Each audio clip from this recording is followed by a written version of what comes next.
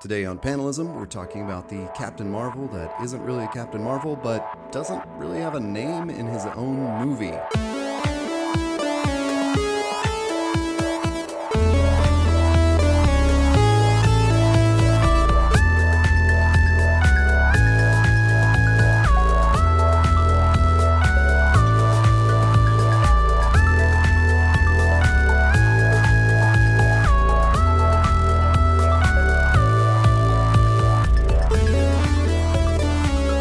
Welcome to Panelism, the podcast where we talk about the comic books and graphic novels worth having on your shelf, and sometimes the movies that are derived from those comics and graphic novels. I'm Todd A.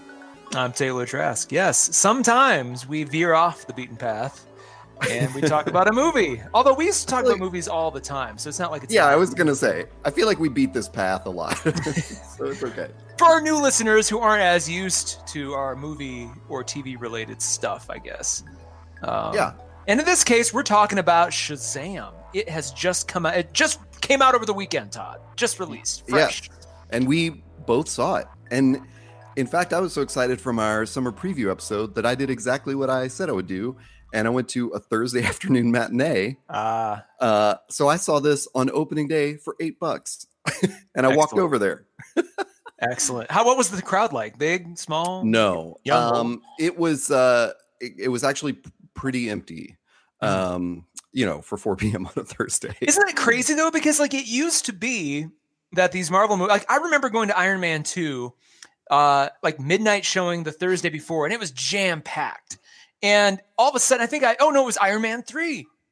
4 or 5 years later, I went, and that was the first movie that they started doing the early Thursday showings. And I went like at 5 or 6 p.m. and it was the same thing. Nobody there. And I was just kind of like, what happened? Like the excitement's all like, this is earlier, more convenient, yet it's not as crazy. And I don't know. I was thinking about this after our movie review episode, which was the last one. If you're interested, is that a result of theaters changing the time, or is it more the result of viewers really getting used to time shifting? And then it's just like this event launch, the premiere isn't as big as it used to be unless it's a big movie, like Endgame coming up, which, already the tickets are being resold on scalping sites, and it's kind of crazy to watch that. But go ahead, sir. I would say the other thing, but you like just to tag on what you said there about Endgame, is that I think this is also indicative of like Shazam's power, because I'm pretty sure I saw Infinity War on, maybe not on opening day, but like in the same like afternoon slot in that opening weekend, and it was jammed. So this, I think, was more of nobody really cared about seeing Shazam on opening day at 4 p.m. So, but yeah, I mean, what was your experience like? When did you see it? We saw it Friday night, 7:45 at a theater that I have been putting off seeing in Colorado Springs. It's actually the biggest, multiplex movie theater. It's really close to our house. And in fact, Todd, you'll remember last year, you and I and another friend of ours went to Deadpool, and we actually went to the other side of town to a theater that's great. It's just on the other side of town. So this one is very close. It's massive. I don't know why I've been putting off going there, but we had this reserved stadium seating, and jam-packed theater, so you get a little of the audience interaction too. So it was much more traditional opening night. Oh yeah, was it packed? Yeah. Oh, totally. Because of that? Yeah. Oh, okay, so sold out. More or less. I think there's a few empty seats, but yeah, we pretty much jam theater. Did you get the vibe from the audience watching Shazam that was like they were all into it? Did that add to the excitement of the movie? It was a slightly older crowd. So not as much. There was definitely more laughter and sort of oohs and ahs than there would be in a normal everyday theater setting. Not quite the rabid opening night, comic book audience. Because I mean, say what you will about Iron Man 2. My love of that movie is largely influenced by the fact that opening night crowd was into it. They were ready to go, and so everything was heightened during that viewing. And even like, there's different things like when when he's on the racetrack and he pulls out the suitcase armor for the first time, everybody's like, oh, just that sort of, and granted that was still early in the MCU. So things were a little bit more surprising in this case. It was just more, more laughter at some of the jokes. So I think that felt a little more heightened, but it was much more laid back audience. Yeah. that brings so many things to mind. But one question that I think we should consider through this episode is like, who was the ideal audience for this? Great question. Not just who they thought it was, but who, like, having seen it now, who do we think it should have been, I have a very clean, and it's funny you asked that because I was thinking about that pretty much through half of the movie. Like, who is this really for? And I think I have a very clean answer. I think it's for kids age 8 to 18. Let's just say I'll put it there, 8 to 18. You could even go younger if you wanted to, but I think this is definitely a kids movie that if you're an adult and you love it, great, but it's not meant for I think unlike the dark Snyderverse movies, this is definitely aimed squarely at kids to go, hey kids, we're sorry we've ignored you this entire time. But DC's now for you. Here you go. It really felt like a movie I would have absolutely adored when I was 13, 12, 11, so forth. Yeah, I would totally agree with you. And that's exactly where the impetus for my question comes from, because with that audience in mind, there were a couple of not even necessarily like curse words, but like at one point, somebody says to suck my balls. And I'm like, man, I don't know if that's a cool thing to say in a kid's movie. Yeah. And a couple of them swear, like a couple of the kids swear, and not in like, and I granted, like the Goonies swore like crazy, as I recall, right? But it was, I don't know, it just sort of threw me off of like, so did DC think that this would actually be the sort of Marvel young adult to, Gen X audience? I don't know. But I just think in retrospect, I actually think that, I do think that's the audience, is like adults. I think there are a bunch of us who do have that like dark hero fatigue, and we're ready for something like this. And I wonder if they could have positioned it a little bit better just because of that. But I don't have any big long rant on that. Just observations. I go back and forth on that because, like you said, Goonies. That was very much. If you're a kid in the 80s, that might have been the first time you heard a lot of swear words. That's ebbed and flowed over the years. I don't know if that's so tamped down now. I mean, so much double entendre exists in movies. Good Lord, Shrek invented the double entendre, multi-generational movie formula, essentially. Right. The joke for the parents and then the joke for the kids. Yeah. So you can read something and like your kids might laugh, but then the parents are laughing for a very different reason. And they don't want to have an awkward conversation in the car on the way home to explain why. So it all works out. I think in that case, I don't know. I really felt like if I had a kid at this juncture, this would be a great family movie to go to. I do too. I do feel like there would definitely be those moments where I would catch that kid playing with superheroes later, yelling, suck my balls. And I would be like, oh, hey, buddy, let's not. Because I remember my brother playing with his Back to the Future set one time and yelling the word bastards when he was like 5 years something, and my dad was like, "Ho!" Where'd you hear that? Because it's like a scene right from the movie where Marty is just like, "You bastards." I want to go back to the idea that your brother had a Back to the Future set. What does that mean? Did he have like a DeLorean toy car? As I recall, it was like a little DeLorean toy car with the. What? But maybe he was just playing it with another car. I don't know, but I knew he was reenacting a scene from the movie. And my dad just thought he was shouting at bastards, like in his play. He didn't really get that. So yeah, again, I think, if my kid were to say like suck my balls, I would be like, whoa, let's not take that to the playground. Well, overall, what was your general impression? Like if you could sum it up in a sentence or two, what did you think? I mean, I really loved it. I thought it was so fun. That's probably where I should just leave my impression. Like I was so happy with the way it included nods to Superman and Batman without trying to be part of the universe yet, if that ever comes. I honestly am doing the same treatment of like, God, dare I say it, like, and they could almost have the this sort of like B-list superheroes movies Yeah. and do them in this tone. I thought they did a really. And the other thing is like it is such a more solid movie than Aquaman. You Like think? just structure wise.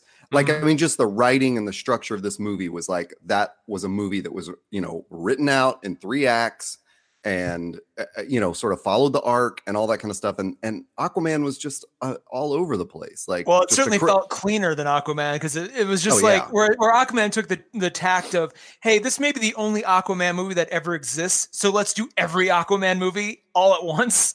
Shazam Yeah. was kind of like, you know, let's just keep this as clean and as simple as possible. It was a little paint by numbers for my taste. But to that end, I get there's a that. lot of kids who are not familiar with that formula yet. So it felt fresh to them, I'm sure. And it was just so refreshing to see DC finally just do what they should have done from the very get-go and just like copy Marvel's formula verbatim. You know, they even had the initial end credits sequence and then the end of the credits sequence, and they had resisted doing that for like, so long. They're like, no, we're doing our own thing, and then finally they're just like, oh fuck it, we're just gonna do it. So they've got that, and then just it felt fun, and I kind of kept mental inventory of how much CGI they used, and while they used a ton, a lot of it was practical. Like a lot of stuff was practical. I mean, even his goofy suit, which I thought was, when I saw it in preview photos and stuff, I'm like, this may not be interesting. It actually worked. Yeah. It worked incredibly well. And there was sort of a lo-fi aspect to everything that really just made me feel like this was more of a 90s movie in that respect. Before you could do everything with CGI, pick and choose your battles a little bit more. And then it just had that nice, clean, simple 3-act structure, like you said, and then just every character kind of knew what they were supposed to be doing. They streamlined a lot of it. And when you think about the cast was only like 7-8 people at the end of the day. It was not big. Oh god, I got to get into that. But a note on your saying where they just threw up their hands and followed Marvel's like mid-credit scene, and also just to pat myself on the back too. I had made this comment in our episode about, I feel like this might be their Spider-Man. Yeah, totally. So when the animation style of the initial credits and a Ramones song came on, I could not believe, like, they literally, I was kicking myself because by the time I thought to look in the final credits, it had already passed. But I was like, I got to find out who the animation company was and see if they literally hired the same people and said, just do the same thing. Just do the same thing. And I mean, because that was Homecoming. Yeah. The Spider-Man Homecoming end credits with a Ramones song and that same animation style for the like initial credits. That high school sketchbook looking. Yeah. Oh my God. Yeah. It was, but did that bother you? Or were you like, okay, fine. Like, I mean, cause I really felt like they were leaning into it. Cause it was like, there is no way you are not aware that Homecoming just did this like 2 years ago. So, so I felt like they were just saying like, this is our Spider-Man, I wonder if that, I mean, I know there's been some executive change up at Warner Brothers. So I'm wondering how much of that affected this. And I know Zack Snyder's not the Kevin Feige. I mean, originally Zack Snyder was the Kevin Feige of the DCCU and no longer. So that's, I'm sure, a big part of it. Was it ever revealed how much Joss Whedon has a hand in these movies now? I don't recall seeing his name anywhere on this one. I'm looking right now. I don't see it either. I did see Dwayne Johnson's name as an executive producer. Oh, that's right, because he has been cast as Black Adam for like 25 years now. And as a result of that, because they're not making movies, he still gets to have a hand in how they make stuff. Let's just jump to that real quick. So spoilers from this point forward. If you haven't seen Shazam, pause this unless you want to get some glimpses of what's to come. But at the end, there are two end credit sequences. The ending one was just perfect, where the headless Superman walks into frame. We'll come back to that in a second. But the first one where Sivana's in the jail cell, I could wait. Hold on, that wasn't an ending credits, was it? Yeah, I thought the two were Sivana and then the telepathy with the goldfish. You must have, maybe there was a second end credit sequence. So the two I saw were the Savannah in the jail cell talking to the worm. Yeah. And then at the very, very end, they're back in the cafeteria and the kid, I forget the main kid with the crutch. What his name is. He's there. And then the Shazam walks in and then Superman's body walks in. I did see that. Yeah. Anyway, sorry, I just had them mixed up out of order. Like what was? I don't remember any telepathy with a goldfish though. You don't remember him like staring at a? Oh wait, did that happen in the movie? That happened staring at a goldfish in the. Okay, yeah, maybe I'm just mixing up that with an end credits. Yeah, I did see the Superman thing, but sorry, got it. I got way off track. So I was surprised that in the jail cell they introduced this other character, this worm character, which I was very loosely familiar with. I know it goes way back to when this character was, when Shazam was called Captain Marvel. So it goes way, way, way, way back.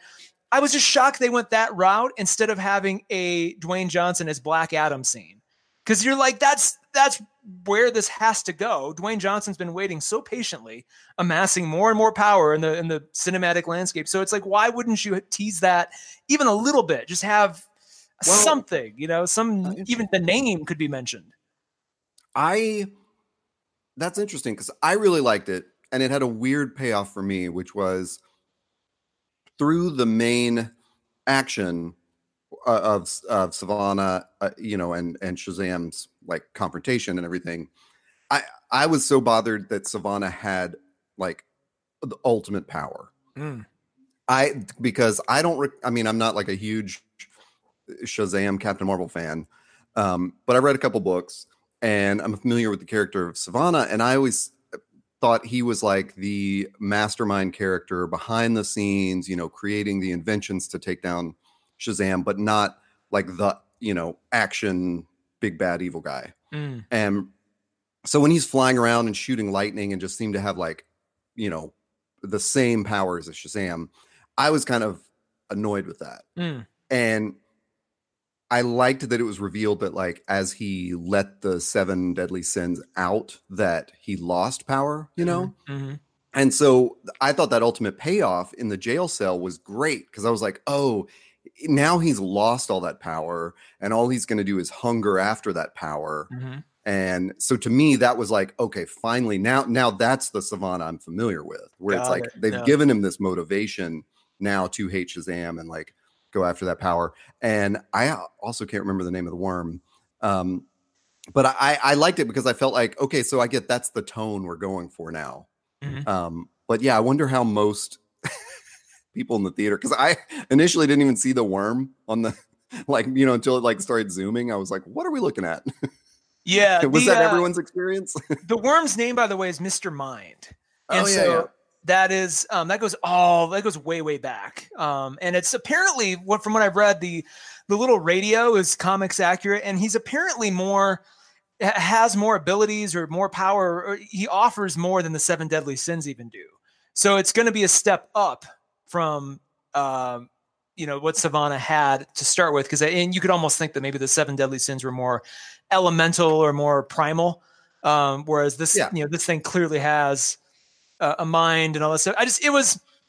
It felt a little bit, going back to Spider-Man, it felt pretty paint by numbers to the end scene in the first, the first Spider-Man with not Tobey Maguire, Andrew Garfield. At the very end of that, Rhys Ifans is in the jail cell, having just been the lizard through the entire movie, and then some mysterious figure confronts him in the jail cell. And I forget who that was supposed to be. He's like, we're going to get him back. And just this mysterious kind of voice. So as soon as I saw Savannah in there and I heard this voice, I'm like, is this literally ripping that off too? So, I mean, the Spider-Man influence was either unintentional or intentional, pretty strong. I do like, by the way, there were clearly 2 references to Big in this movie that like 2 intentional call outs that I was really happy to see, because the whole movie is basically like another version of Big, just with superpowers. So like when they had the walking piano in that toy store, and then the fact that they went to a carnival at the end of the thing, as they were walking through, I was thinking, I'm like, man, are we going to see like a Zoltan machine just like in the background as they pass it, just kind of subtly there? I bet they put one in. And they're like, no, there's gotta be one in there where like just that's out of, just just at the farthest distance or whatever. But yeah, I love that piano scene. That was so like, what a funny payoff. Just, especially just the look on what's his name, Zachary Levi or whatever, like on his face where it's like, you know, for like 1 millisecond, I went, no way are they going to do something this corny. And then to hear it like, you know, just the stomping on the low end of the bum, bum, bum, bum, you know, and you realize like, no, they're still fighting. Yeah. I love that. I love the, you know, the casual references to the rest of the DCCU without it being this crazy, you know, convoluted storyline. That's how this should have been from the beginning. Yeah. We should have never gotten a Justice League anytime soon. It should have been stuff like this where it's like little hints and, you know, playing on that a little bit. And yeah, at the very, very end, we get a Henry Cavill-less Superman body walk into frame. Yeah. Which is hilarious because Henry Cavill's not Superman anymore. So yeah, that was kind of fun. You know, the Batman toy getting thrown, that was kind of fun. So that was really cool. Let me ask you a couple of questions. First, did you expect to see the Shazam family appear this soon? No. That portion of the movie where he had the rest of his orphan brothers and sisters join him, and you know they became the Shazam. I mean, that's comics accurate too. That was really shocking, and the fact that they did it, you know, even the lady costumes were pretty accurate. I was kind of shocked to see that already. Well, I don't remember that there are that many of them.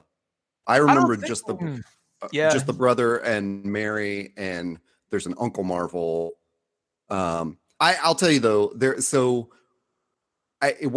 when he used to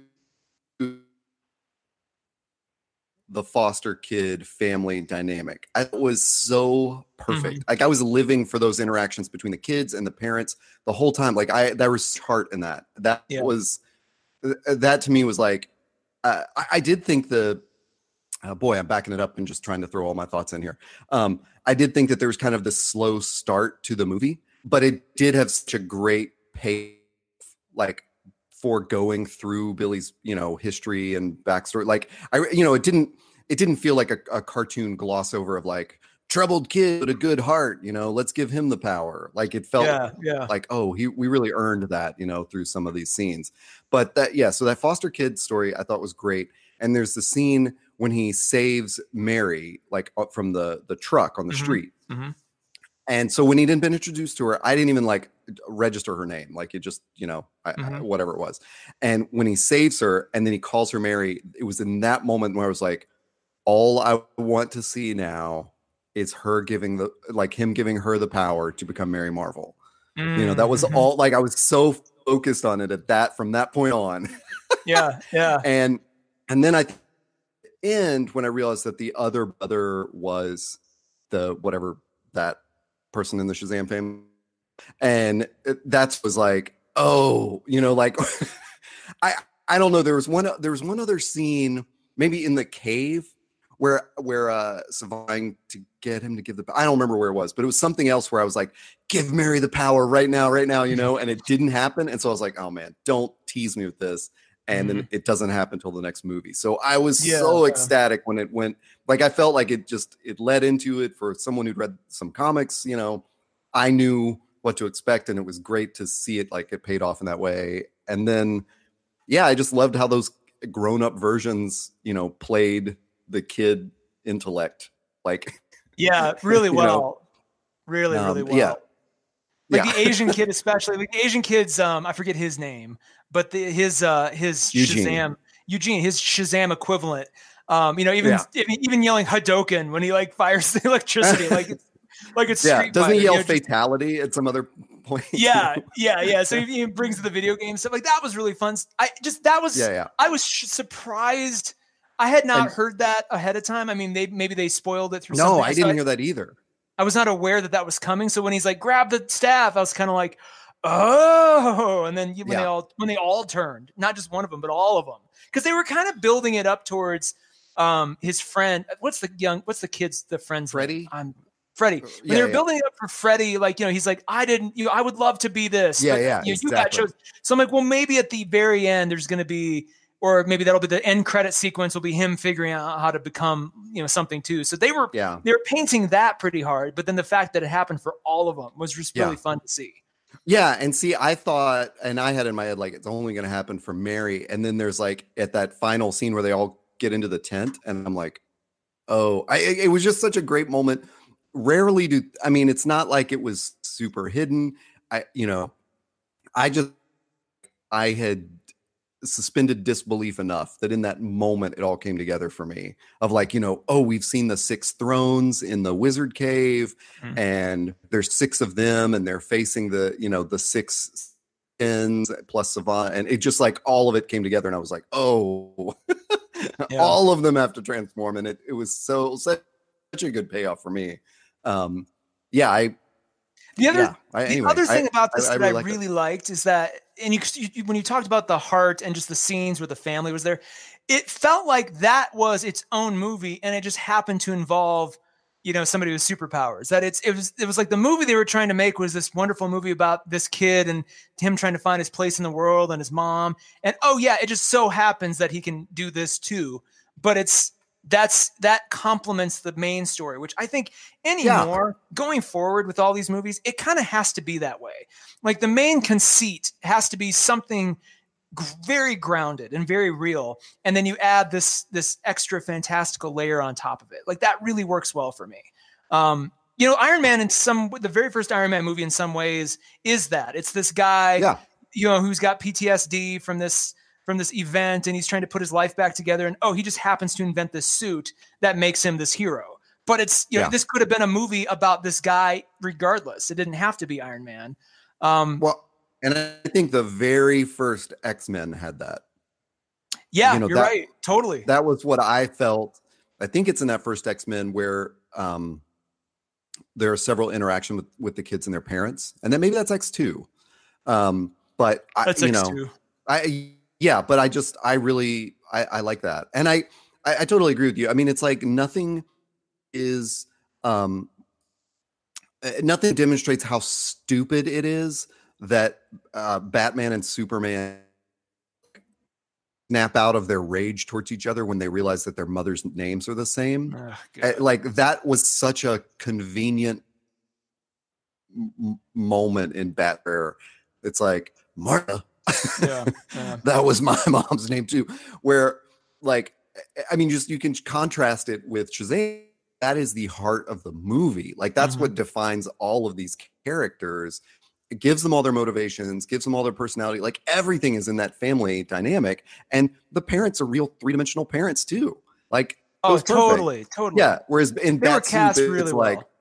Yeah. And in Bat Soup, it's just a convenience, like a literary trick of like, let's make both their names the same, It's shoehorning in a grounded, what should be a grounded intentional moment at a pure, you said it, at a pure convenience to then try to justify this insanity. It's just the whole, I just can't say enough how poorly, that's Man of Steel. I'll even start with Man of Steel, BVS and Justice League. Crap the bed so much on so many things that should be otherwise so easy. Like at the baseline should have been DC just copy Marvel verbatim, which is what this is. So and they picked the right movie for that to work. I love Wonder Woman. That holds up incredibly well. I've had a lot of fun with Aquaman, for all its faults. Like it's just a lot of fun.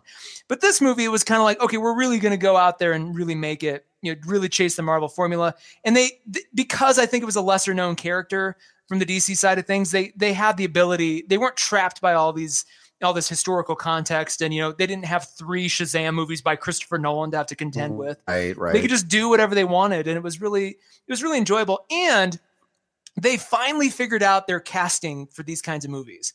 Like Zachary Levi, this is the perfect use of his talents across the board. Yeah. Mark Strong you could tell he was a little bit just paint by numbers villain, which Savannah is, but he was having a lot of fun. That scene when they're sort of midair and he's doing his his villain speech and Shazam's just like, what? I can't hear. Are you saying something? Oh are you doing a villain speech right now? And just like, you're a long ways away. And and Mark Strong just keeps talking. I'm like, that is why you cast Mark Strong for like scenes like that, where he tries to bring a little bit of gravitas, but he with a wink where he's like, he knows that it's just ridiculous. Yeah. Where it's the villain's not in on the joke. Yeah. but the actor is, so you can kind of see, you just, the way Mark Strong does those kinds of scenes where he's just like, oh, this is just silly and fun.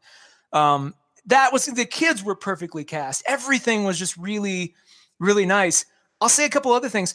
Going back to the CGI, it was really refreshing to see most of, if not all of the locations as physical real places. Like their house exists. The apartment where he goes to see his mom, that's a real place. Oh yeah. It's a very, it had the aesthetic of a low, a lower class sort of, trying to make ends meet kind of apartment. And I was just like, wow, that's really cool. The use of Philadelphia. It also wasn't a cartoon.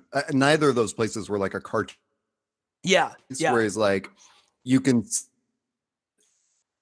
but there used to be these scenes in superhero. It's like, well, the villain lived in like the bad town. It just looked like a cartoon version of a bad part of town. Yeah. Whereas like the Narrows in Batman Begins or something. Yeah, I was kind of thinking of that, or like, wasn't there something in Spider-Man that way? Like, but you really felt like Billy's mom, like, I don't know, that was a difficult scene, but that was such a real apartment of like just a lower income housing, and like, it's just, it's that scene was crucial it's too, not though. Cartoonishly. Well, that scene was crucial because they played this card of, well, he's not accepting his new family. He's just going to move along.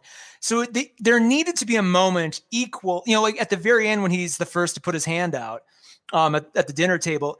You need something to really make that matter. And they threaded that needle perfectly with him, finding his mom, seeing that like, oh, I don't have to keep searching for her anymore. Like this is my life now.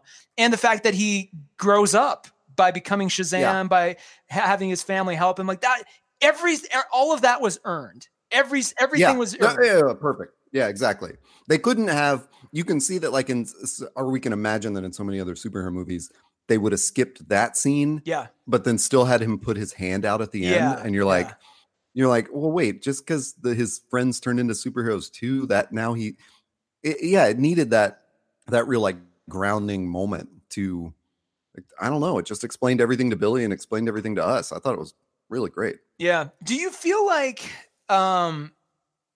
this kind of movie can exist in a like the reason a movie like this can exist is because of Deadpool, and I say that because Deadpool the first one had a very small budget comparatively speaking, and did a hell of a lot with it.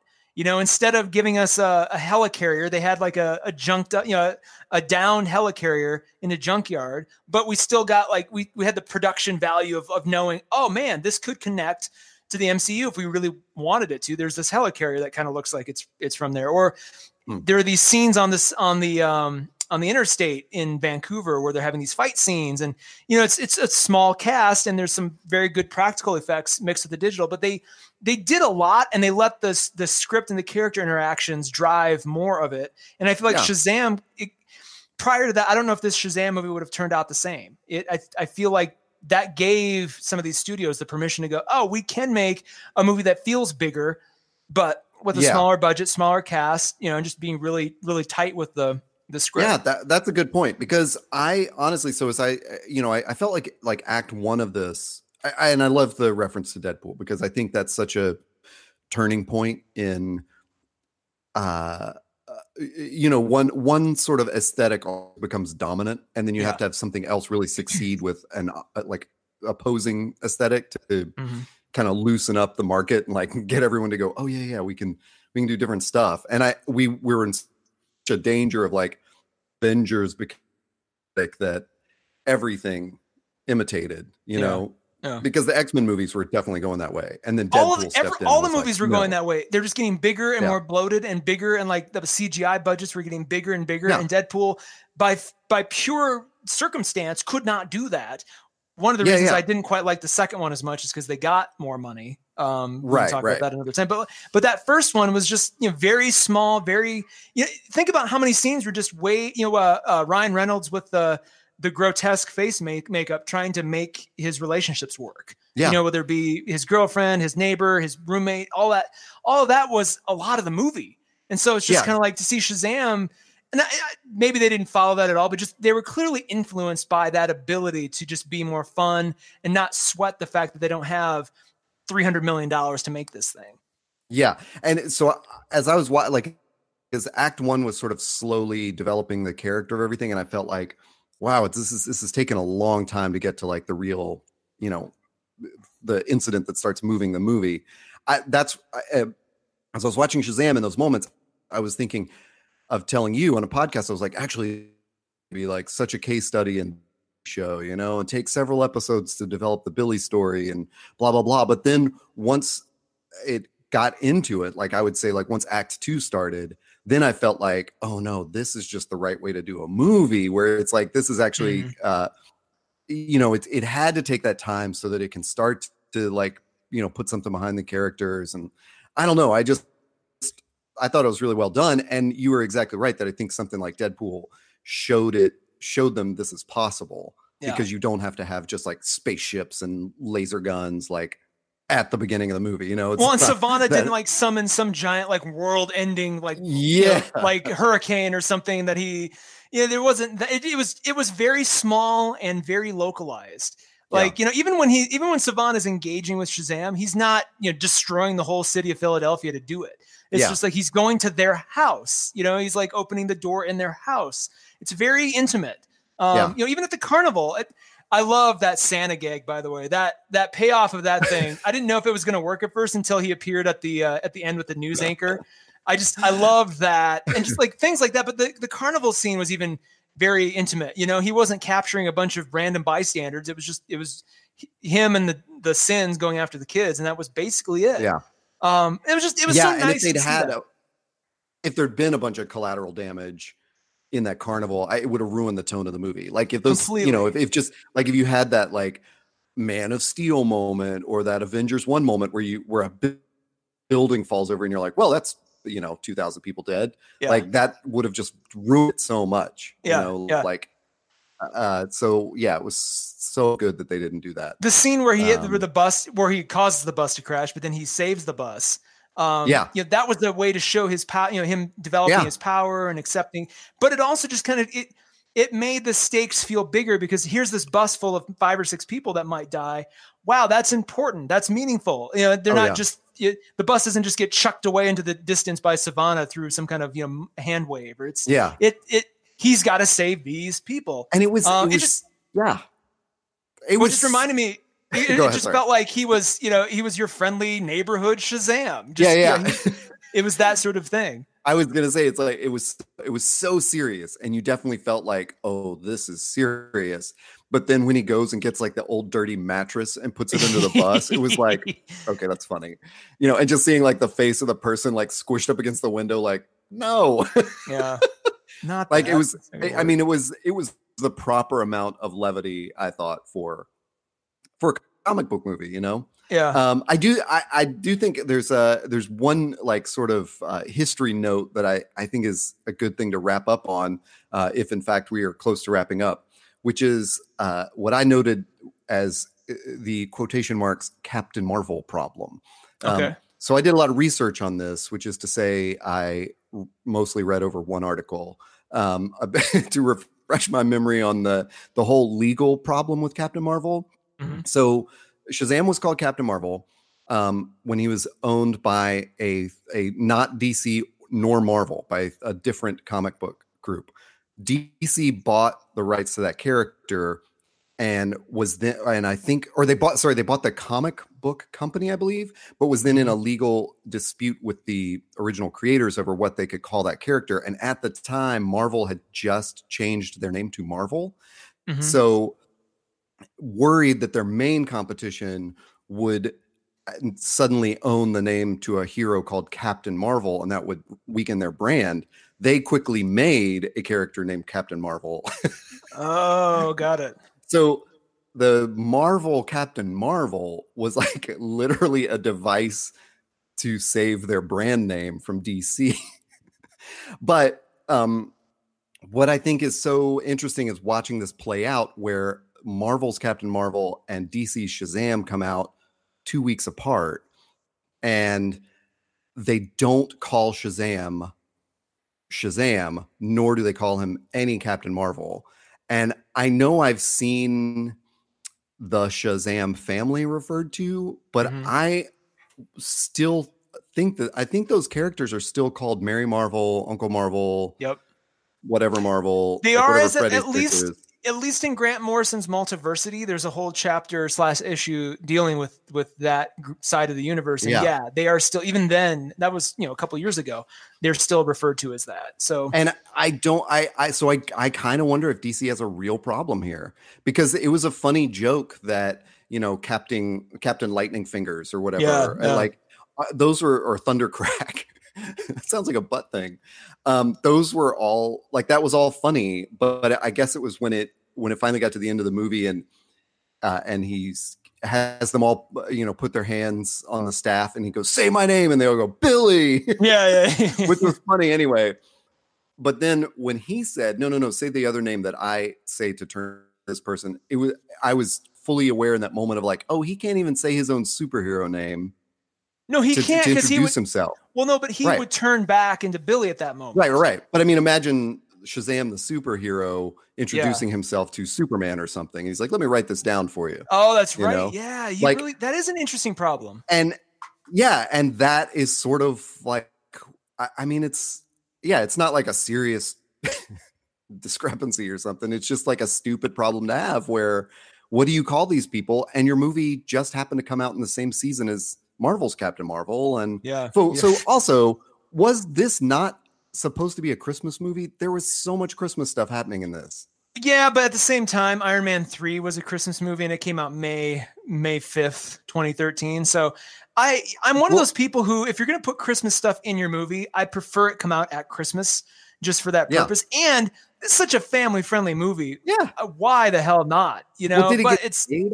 I guess that was really my question. Did they delay it till after Captain Marvel? I don't know.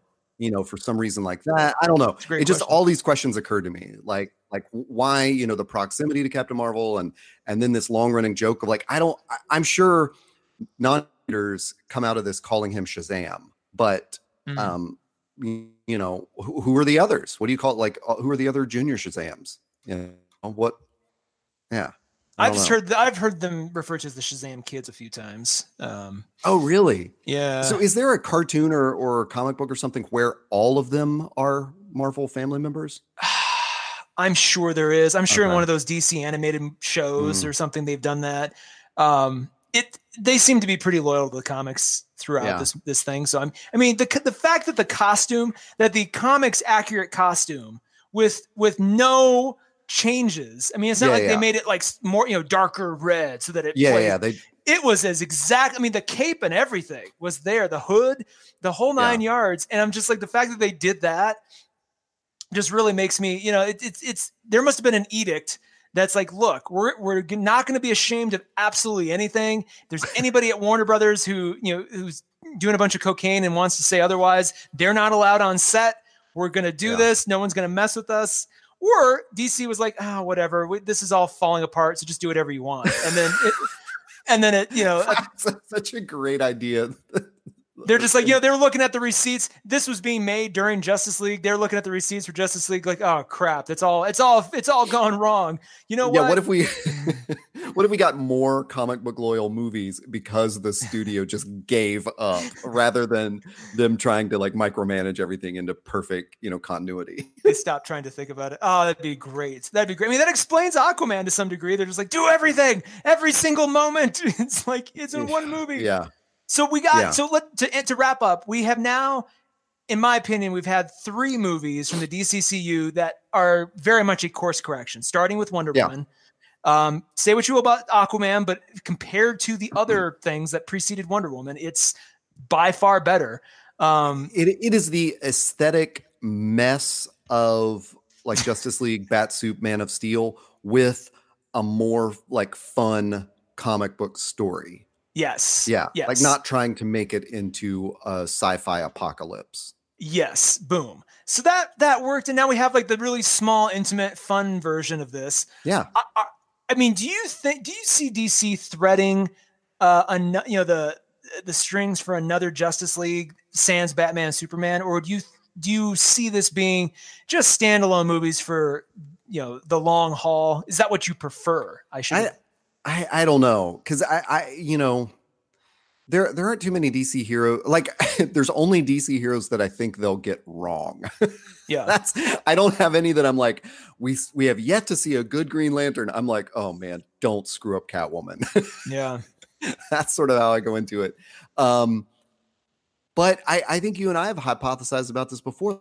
Like just do some team ups, do like a Batgirl movie that like a Robin appears in or something. Like it doesn't necessarily need to try to be the Avengers. Like tell more interesting, like tell a greater number of interesting stories rather than a fewer number of like epic stories. I really want to see, as we were walking out, I told my wife, I really want to see a scenario where Zachary Levi as Shazam has to interact with Gal Gadot as Wonder Woman, because you've got this teenage boy who's now, around this beautiful, like strong, just completely kick-ass woman. Like, what is that going to do to him? And especially my favorite line in the entire movie of Shazam was when he and Freddy are walking out and he's like, and I forget who some woman passes him, and it maybe outside the convenience store or maybe downtown, but he's like, hey, you and I are the same age now. Like he points to this woman, like, and he says like, you and I, you're the same age as me now. Like as almost like a pickup line. Yeah. And it was just, I'm like, I want that with Wonder Woman just to see, they could have a lot fun. So much fun or him referring to Wonder Woman as an old lady, like he did when he rescued that woman. Yeah. Oh man, I had two things went through my head and they got confused. I know one of them was, I believe I sent you a text about this. There's this great Jeff Smith miniseries called Shazam and the Monster Society of Evil, which is just like it's like fun for people of our generation who are just sort of like it's an easy way to dip your toe into comics and go, yeah, that's just it's aesthetically pleasing, the writing is sharp, it's just fun, but it's also good for kids because it plays so much on that like Billy to Shazam conversion. And in fact, when like Mary Marvel gets powers in Monster Society of Evil, she does not age. So it's like a little Mary Marvel, like a kid that has those superpowers. And there's just a bunch of fun stuff like that. And Mr. Mind's in it and Savannah and whatever. I just remembered what I was going to say about Savannah. But anyway, Monster Society of Evil, beautiful in print. And it is on Comixology Unlimited right now. So like if you just want to check it out, do that. And you're an unlimited member, it's free. So I love that book. What I was going to say about Savannah, related to what you're saying about Wonder Woman, was what Shazam did so well was, and this, I don't correct me like on what any other movie that has done this superhero movie, they started with the villain's origin story. Yeah. Yeah. And that humanized to an extent Savannah completely. And it was like, when you think about everything that was wrong with Justice League, there's these superheroes fighting this like amorphous, like undescribable godlike power. Steppenwolf, like nobody cares about Steppenwolf. There's no connection to this person. It's just like a power. Yeah. And that made fetish. Yeah. And that made Shazam so much better. Oh yeah. I did, especially because you knew he was going to grow up to be Mark Strong as this character. It was really nice to see, hey, he was offered this at one point too, and he was told no. And then his whole life is predicated on like, why was I told no? How do I get back there?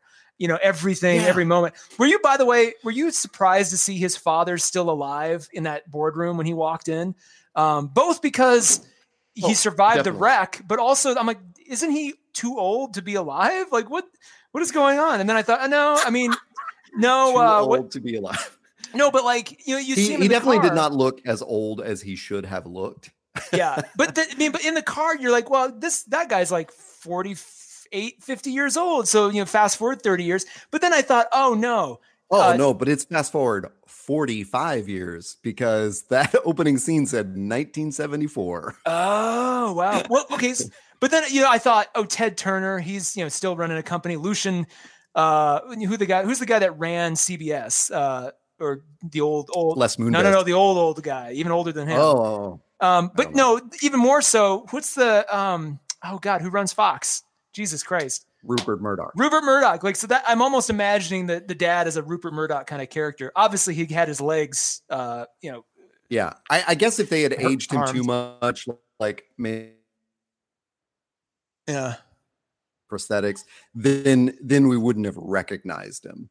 But I did love, sorry, we got to cut this off because we're going to ramble too long. I did love the moment where the brother turns around and you realize that's the brother sitting in the conference room. Was such a Biff Tanner moment. Do I have that last name correct? Like when you see Biff as an old man in Back to the Future and you're like, whoa. Yeah. Same actor, you mean? Yeah. Yeah. And like just how he's just gotten like thicker, thicker and less hair. Yeah. That was good. Well, the movie's got a 91% fresh score on Rotten Tomatoes, so a lot of people are liking it. Again, it's a little derivative if you've been watching these movies for this whole time, but honestly, I think this is meant for a whole new generation of moviegoers who this is their first one. This is to a lot of kids what Iron Man was 10 years ago to a lot of kids now who are in their early 20s. They grew up with those Marvel movies. This is the start of a new cycle for a younger generation. I might even go a step farther than that and say that this could be like the start of like a Harry Potter-esque like version of superheroes, because I think it gets into a younger demographic and a more pleasing aesthetic for younger, like Iron Man, appealed to me, and I know it appealed to young kids too, but like this really felt like that magic of like a Harry Potter kind of thing. I'm not a big Harry Potter fan, but I can see it like you aging with Billy Batson, Yeah. Oh man, I never even thought of that. So I just this second thought of that. so it could stand to reason that as these go on, they may get a little darker, as the Harry Potter movies did. Yeah, that's up, man. Now I'm excited to see where this goes, because you're right. That very first Harry Potter movie was very much like bright and colorful and innocent and magical and very much like this tonally. And oof. All right. Well, that said, Todd, where can folks find us if they want to listen to more episodes or learn more about what we're doing? Well, the best place to do that is just go to panelism.inc in a web browser, and that will show you where to find us on iTunes and Google Podcasts and Stitcher and what am I leaving out? Google Play, Pocket Casts, Apple, all the Player FM. What was the one we were going to mention because we found all these people listening to it? I don't remember. We just discovered some new podcast app because it was in our analytics. But also you can follow us on Instagram, which is our preferred and pretty only social media. We are panelism.inc there as well, and we share a lot of cool comic book art and memories and stuff, and have some good stories. In fact, I think we just had a great comment exchange with someone, and I think we're gonna talk about that in our next episode. That's right. So yes, until next episode, and we don't know exactly when this was. I know exactly when this one is coming out, but I can't preview the next one because we don't know when that one will come out. We're Panelism. I'm Todd. You're Taylor. We still lack a good outro. Here's all the outros. This is the Aquaman of outros. Everything. We'll give you everything. Oh my God. Yeah. Until next time.